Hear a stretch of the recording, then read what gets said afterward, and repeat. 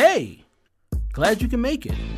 And welcome to the Employee Cycle Podcast, where we talk to HR innovators, thought leaders, and even some disruptors about the latest in HR trends, HR tech, and you guessed it, HR data. Well, you've heard enough of me talking. Now let's start the show. Hey, welcome back to the Employee Cycle Podcast. I'm your host, Bruce Marable, CEO of Employee Cycle. And you know us, we're that HR analytics dashboard helping all you HR and people leaders out there who are pulling out your hair thinking, why am I constantly doing this manual, tedious, and time-consuming process called HR reporting? That's right, we know most of you are pulling manual spreadsheets from different systems, trying to get a data-driven view of your workforce, and you're always asking yourself, why isn't there an easier way? Well, look no further. That's why we created Employee Cycle, an HR analytics dashboard that has pre-built connectors to the most popular HR systems out there. Simply connect your system. Within 15 minutes, you can get out-of-the-box dashboards and pre-built metrics to tell a data-driven story across your entire workforce. Go to EmployeeCycle.com, check us out.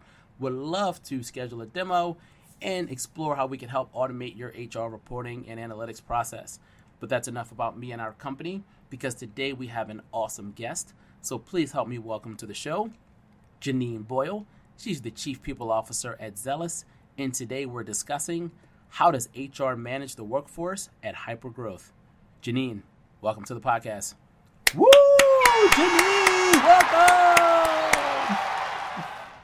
Thank you so very much. It's great to be here. Thanks for having me. Awesome. We're so glad to have you. And so, Jeanine, we're going to kick this thing off the best way we know how, and that's by asking you, how did you end up in the wonderful world of HR? Yeah, so I studied psychology and business, and putting the two of them together is a great way to lead human capital in an organization, is a good understanding of both. And I think nowadays, really leading human-centric organizations is that much more important. So those academic backgrounds come together. I started off in talent acquisition and really grew into lots of different roles within the HR function, into business partner roles, worked outside the United States and came back into, the Chief People Officer that I get to be today. So that's a little bit about my background. Awesome. And we always appreciate a great origin story of an HR leader, because we see it come from all different places and all different industries and roles before. So today we're talking about how does HR manage the workforce at Hypergrowth. Now, there's a lot of buzzy terms in HR. Hypergrowth is not the most buzzy, but it still requires some type of explanation so everybody knows we're talking apples to apples here. So in regards to hypergrowth for you and specifically Zelis, what does hypergrowth mean? Yeah, so for us, hypergrowth is really growing both organically and inorganically. And I told you a little bit about my background, but I feel like I've been training for this kind of role to be responsible for a company that is growing so dynamically, and to do it in a world, obviously the years that we just lived through with COVID, and then the changing like market dynamics and labor dynamics, and being able to grow a company in this environment. This is the Iron Man or Iron Woman challenge that I've been training for. So for us, we doubled the size of Zelis last year from a human capital standpoint. We grew organically, we grew inorganically by completing 2 acquisitions. And that means a lot of cultural integration and a lot of cultural change. And, we can talk about that, but the deliberateness that we use to really shape and define our culture in this kind of hypergrowth mode is certainly a challenge. What does cultural integration mean? Because on the surface, it almost sounds like what some people call a dirty word, compromise. And so I'm curious, what does cultural integration mean, especially if you have companies that may have very different components of the industry? And with that being said, how much upfront work do you even do to make sure that those cultures are aligned enough so that it will work? Because I'm assuming that that's probably half the battle before you even combine the companies, right? Yeah, well, it should be half the battle is really understanding what you have and what you're combining with. But I have to tell you, we know that culture eats strategy for breakfast every single time, yet it is the thing that is so frequently skipped over to say, well, we're so busy, we'll do that later. And, I've worked for lots of different really great companies who have done a lot of M&A work.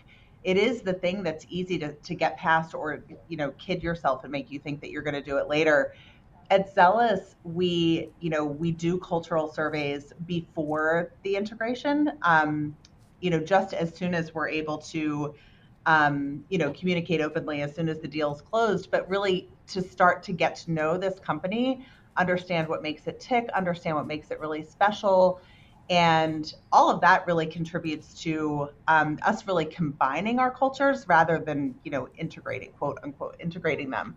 And, an example that I can give you is, we completed an acquisition about a year and a half ago, and this great company had a lot of modern talent practices around, flexible paid time off and some other things. And I took a look at it and said, okay, we don't offer these things today, and we should. This is definitely the way that modern HR organizations are driving today.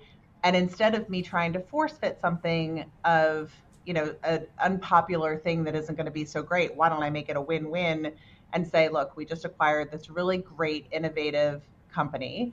We are learning from it to understand what makes its workforce so special.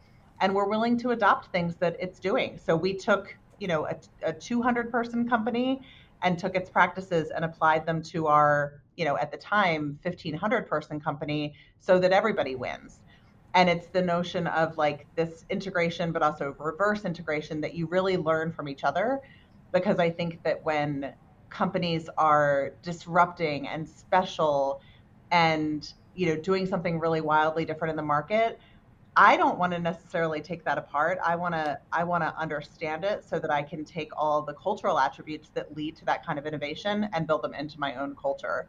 So I think to be thoughtful about it and never arrogant to think that you're just going to come in and do whatever we do. I think it's important to really get under the hood and understand what makes them tick and really combine and bring together the best of both worlds. You mentioned identifying the individual cultural attributes, and a little bit ago you mentioned that at the beginning of this, one of the main things that you're doing is also doing this cultural assessment to understand what their culture looks like. So I'm going to combine that and call it the culture checklist, if you will. When you're going through this culture checklist, and this may be even great for companies who are trying to figure out how to even get a great culture, whether they're trying to be acquired or not. But when you're going through this culture checklist, through this M&A or potential prospective M&A process, what are those main buckets of the culture that you're looking at? And within that, can you tell us, are there areas that may not be the best fit, but you're still willing to overlook versus, no, these are mission critical, and if these don't align, then this just won't work? Yeah. So I would say we're only doing these surveys after the deal's closed. So I would say that we're never uncovering anything that we'd say is mission critical that we're not going to move forward. Although I've heard of some companies that would do this much earlier. We've been doing it as soon as we could engage with each other from a closed deal perspective. And this is where, corporate buzzwords can really get in the way, because I'm going to say things like transparency and decision making and collaboration. And all that sounds like motherhood and apple pie of like, oh yeah, we're transparent. Oh yes, we, drive decision authority down to the lowest level. But then it's like, well, but do you? And when you have a trade-off to make, like when you're trying to do something quickly, what are you willing to trade off? Are you authoritarian in your decision making? Do you trade off transparency? Do you trade off communication or collaboration in order to get something done quickly? Those are kind of the edges of what we're looking for is, when under stress, where does someone go, or where does this organization go? What does it feel like to be a part of this organization? Is it, like I said, how are decisions made and things like that? And it may start to uncover, are they different from us? Are they similar in how they actually operate from a business practice standpoint? Are they similar to us? And where might things get challenging as we start to work together? So those are the types of things that I look for. We can all look at ourselves in the morning and say we all collaborate. Guess what? We don't. We all have, or some, I should say, do it much more effectively than others. Some really have a mindset and an attitude around collaborating. When you join a conference call and there's 20 people on the call, does that give you energy and say, okay, I'm bringing together these great capabilities to solve a difficult, problem, or to put together a plan that requires all of these different minds? Or are we frustrated of like, why did it take 20 people to put this, to put this plan together? And so I find that it's those kinds of things of like, what are our aptitudes around relationship building, collaboration, forming that kind of network inside a company that's going to help me understand who they are. Got it. That makes a lot of sense. Outside of culture, there's so many different areas of the workforce that HR, people ops need to oversee and make sure that is going right. But there's always so many things going wrong, and the faster you're moving, the faster and the more things that are breaking. So I would love to understand at a high level, what are the other major breakpoints that you see that HR is constantly dealing with, or that you're dealing with during this hyper growth? And then we could talk about them individually. Yeah, sure. So I think that for me, leading a company that has come together through acquisition over the years, and I mentioned just a couple in the last year, but you look at all the years prior for Zelis, acquisition has been a part of our history. And so there are many different companies and many different cultures that really make up Zelis. And as we grow, it's really important to unify those cultures into one common framework and fabric. And otherwise, it's a level of complexity of nurturing different cultures and nurturing different talent practices that frankly aren't worth it, because everything takes brain space and time and energy. And I look at it like simplicity scales. And if something is strategically important for us to differentiate, we will. If it's strategically important for me to run 3 different talent systems, then I will. But if it can be done with one that we all align and agree upon, then we're going to have one. And I'll give you a very simple example. You can imagine when you acquire different companies, you have 10 different performance management systems. You don't need 10. And if I run 10 and say, okay, everybody's unique and everybody wants to keep their own plan or their own practice, then I need an army just to run those different programs and practices and communications. And it's frankly just not worth it. I want to choose the things that it's really worth it for us to spend our precious human energy on, and not on the things that don't. Now, talent practices from talent acquisition to performance management and succession planning and talent review, all of those things are really, really important practices that create wonderful results and outcomes that we want to achieve from a human talent perspective. But I don't need 10 different versions of each. And that has been my internal coaching to myself of simplicity scales. Let's choose one, let's align around one and make sure everybody is comfortable with it, and that it really serves the strategic purpose that we're going for. But don't bend and start allowing for deviations and things like that, unless it's strategically important. And of course, in that case, it's a totally different story. But simplicity scales. And as we, have come together through acquisition, it doesn't mean that we don't change practices, that we don't learn from a company that we've acquired to say, hey, they've got a really good thing going here. We're willing to try that. We're willing to experiment with it. But I'm also not willing to have 10 different ways of doing something, because that's a complexity that is just going to eat up, like I said, the precious energy. You mentioned having a unified vision after bringing so many different cultures and so many different people and opinions from different companies into one. It made me think about all the sports movies where you have a team and maybe they're doing okay, they could be winning, could be losing, but then you bring in this new set of players to be on their team, and then it's this competition. Like, oh, well, we used to do things like this. but now we're trying to do things like this. Or you need to get with the program because we've been doing things like this and we don't need to change. Whereas they're saying, well, but you need to change because that's why that wasn't working. And so when I zoom out and then I move that into the workforce, I could imagine at some level there's, well, before we combined with this company, we used to do things like this, but now we were forced to do things like this. Or I really like the way that it was being done before. And I'm assuming in your company, people aren't wearing jerseys representing the companies that they were with, but internally they still might be like, oh, well, I'm really this company, even though we're a part of this larger entity. And so assuming that you've had to deal with that, how did you deal with that? Yeah.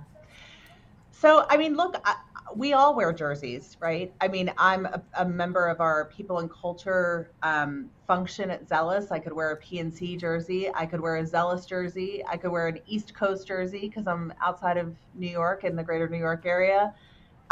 We are tribal as human beings. It's how we form relationships and alliances. It's how we organize ourselves. And to understand what you're a part of and what your history is, I think is really important.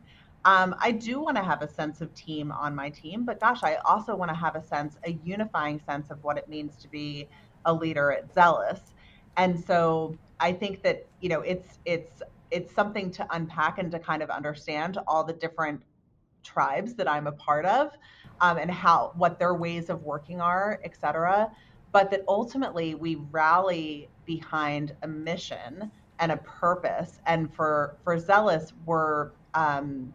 we have a purpose around modernizing the financial healthcare experience and journey for members. So, and healthcare consumers. So what that means is, I'm sure, people who are listening have gone to a doctor, misunderstood a bill, didn't understand where it came from, maybe never paid it because they didn't understand it. And these are the very challenges that we're going after. Those are big, audacious goals. These would be very, very challenging things to solve. And we know that we will get more done together than separately. So sometimes I do put my PNC jersey aside and say, what's best for the enterprise? What is best for us as a company?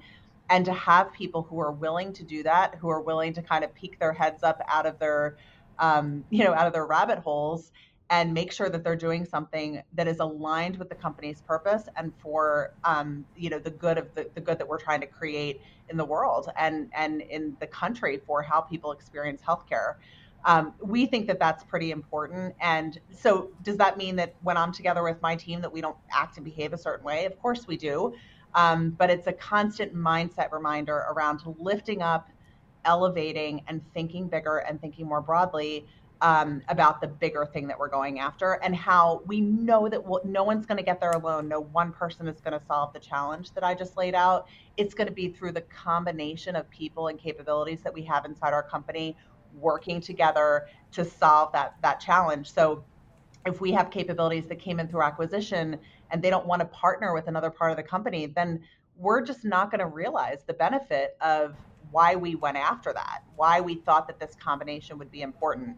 So I think it's important to be realistic and respect the tribal nature of how we all kind of work together and build relationships, but also constantly be talking to people about elevating and kind of lifting up so that they see our bigger purpose and how those challenges are worth solving and that we're not going to get there alone. We really need everybody.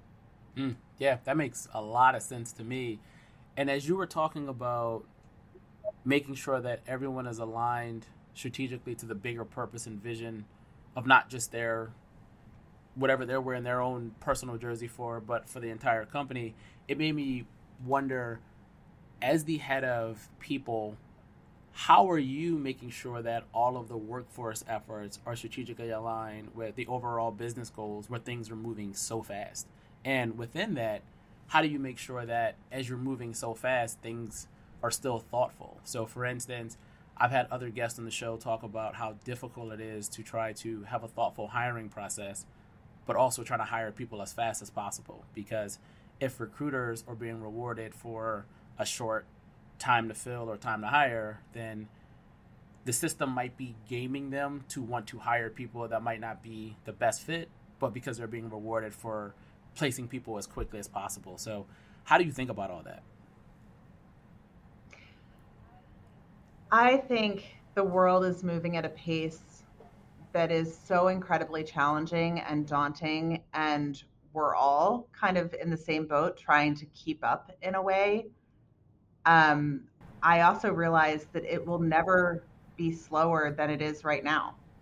It's only going to speed up. And for me, as the chief people officer, I think about the human in the middle of all of that. The phones in our pockets are bigger computers than, we had on our desks 10 years ago. And that dynamic will only accelerate, and more technology will be available to us. We'll be able to do more and more from anywhere, and all of that. That will create a tremendous amount of pressure on human beings. So leading the people function, I think about the importance of, like, yes, what you said around being fast and thoughtful, being fast and strategic about what we're trying to do. Speed is incredibly important to a fast growing company like the one that I lead. At the same time, to be incredibly humane and to constantly be recognizing that there are people at the center of this. We're using human power. We're going after a problem that cannot be solved by technology, or it can be helped by technology, but not completely solved. I need human beings to help figure this out. And they are only going to be at their best when they are well, when they are rested, when they get to be great moms and dads and friends and children outside of work. So, driving a wellness strategy that somewhat insulates and protects people from this massive demand that is out in the world, of this pace that we're trying to keep up with. But like I said, it's only going to be more difficult tomorrow. I want our people to feel nurtured and cared for in every aspect of life. So I think that wellness approach, and a very sincere wellness approach, to be honest with you, this isn't about offering apps or things like that to help people like do yoga or meditate. Those are fine too, but it's also to have work that's achievable, an environment that is fulfilling, that we really help manage stress, that we use relationships with each other to really drive our work and also drive our fulfillment at work. I think that those will be the ways that we bring humans together to solve really difficult challenges.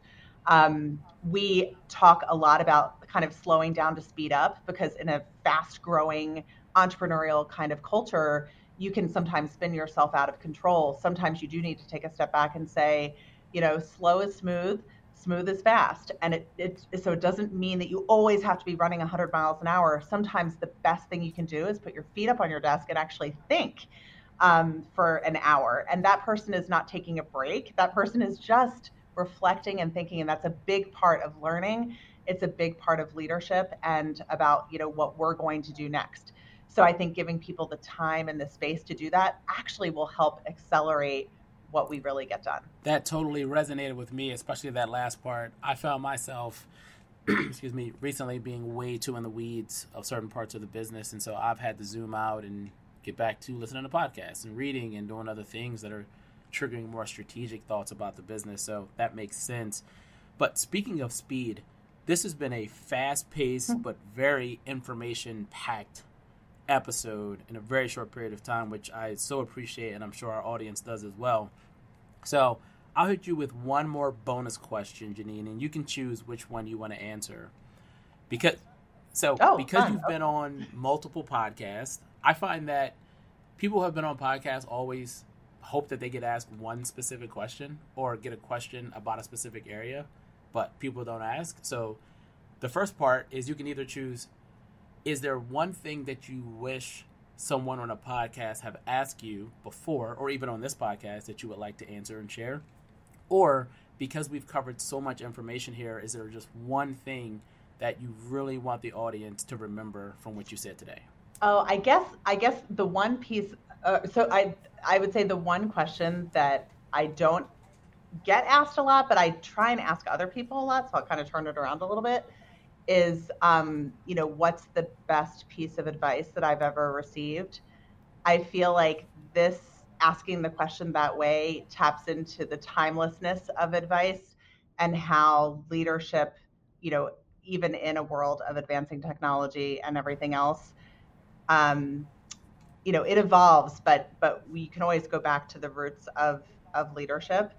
And so I would say, what's the best piece of advice ever given to me? And I would say given to me by my grandmother, and that is to be kind. And I know that it sounds incredibly simple, but I think that being kind in business, being kind as a chief people officer, really building that humane, human-centered approach into everything that we do, and being compassionate for people who, again, are going after big goals like this, are an important thing to remember when you're in a company that's growing this big. You can only imagine how many things are coming at you every day, and to really be kind, I think, is a great way to be. What an awesome and refreshing way to end this podcast. Jeanine, thank you so much for being such an awesome guest on the Employee Cycle podcast, and we really appreciate it. All of the wisdom bombs that you dropped on us. We learned so much from you, and we just can't wait to hear more from you later. So thank you so much, Jeanine. Woo! Go, Jeanine! Thank you. Thanks for having me. Awesome. It was really fun. Thank you. So where can people find you and Zelis online? Zelis.com is where you can learn all about Zelis and check out careers. Obviously, we are growing, so always looking for great talent. And then you can also check me out on LinkedIn. Awesome. And we'll be sure to include all that contact info in the show notes. So for all of you out there listening and enjoyed this episode as much as Jeanine and I did making it, please leave us a 5-star rating. Also, if this is your first time listening to our podcast and you either came here because you're already a super fan of Jeanine and you just had to hear what she had to say, or you came here because you thought the topic was super compelling, but now you're hungry for more episodes, please subscribe to the Employee Cycle podcast on Apple Podcasts, Spotify, and all other major podcast platforms. And last but not least, all of you super awesome HR and people leaders out there, please continue to hire, train, and retain the best workforce possible. Thanks. Later, kids.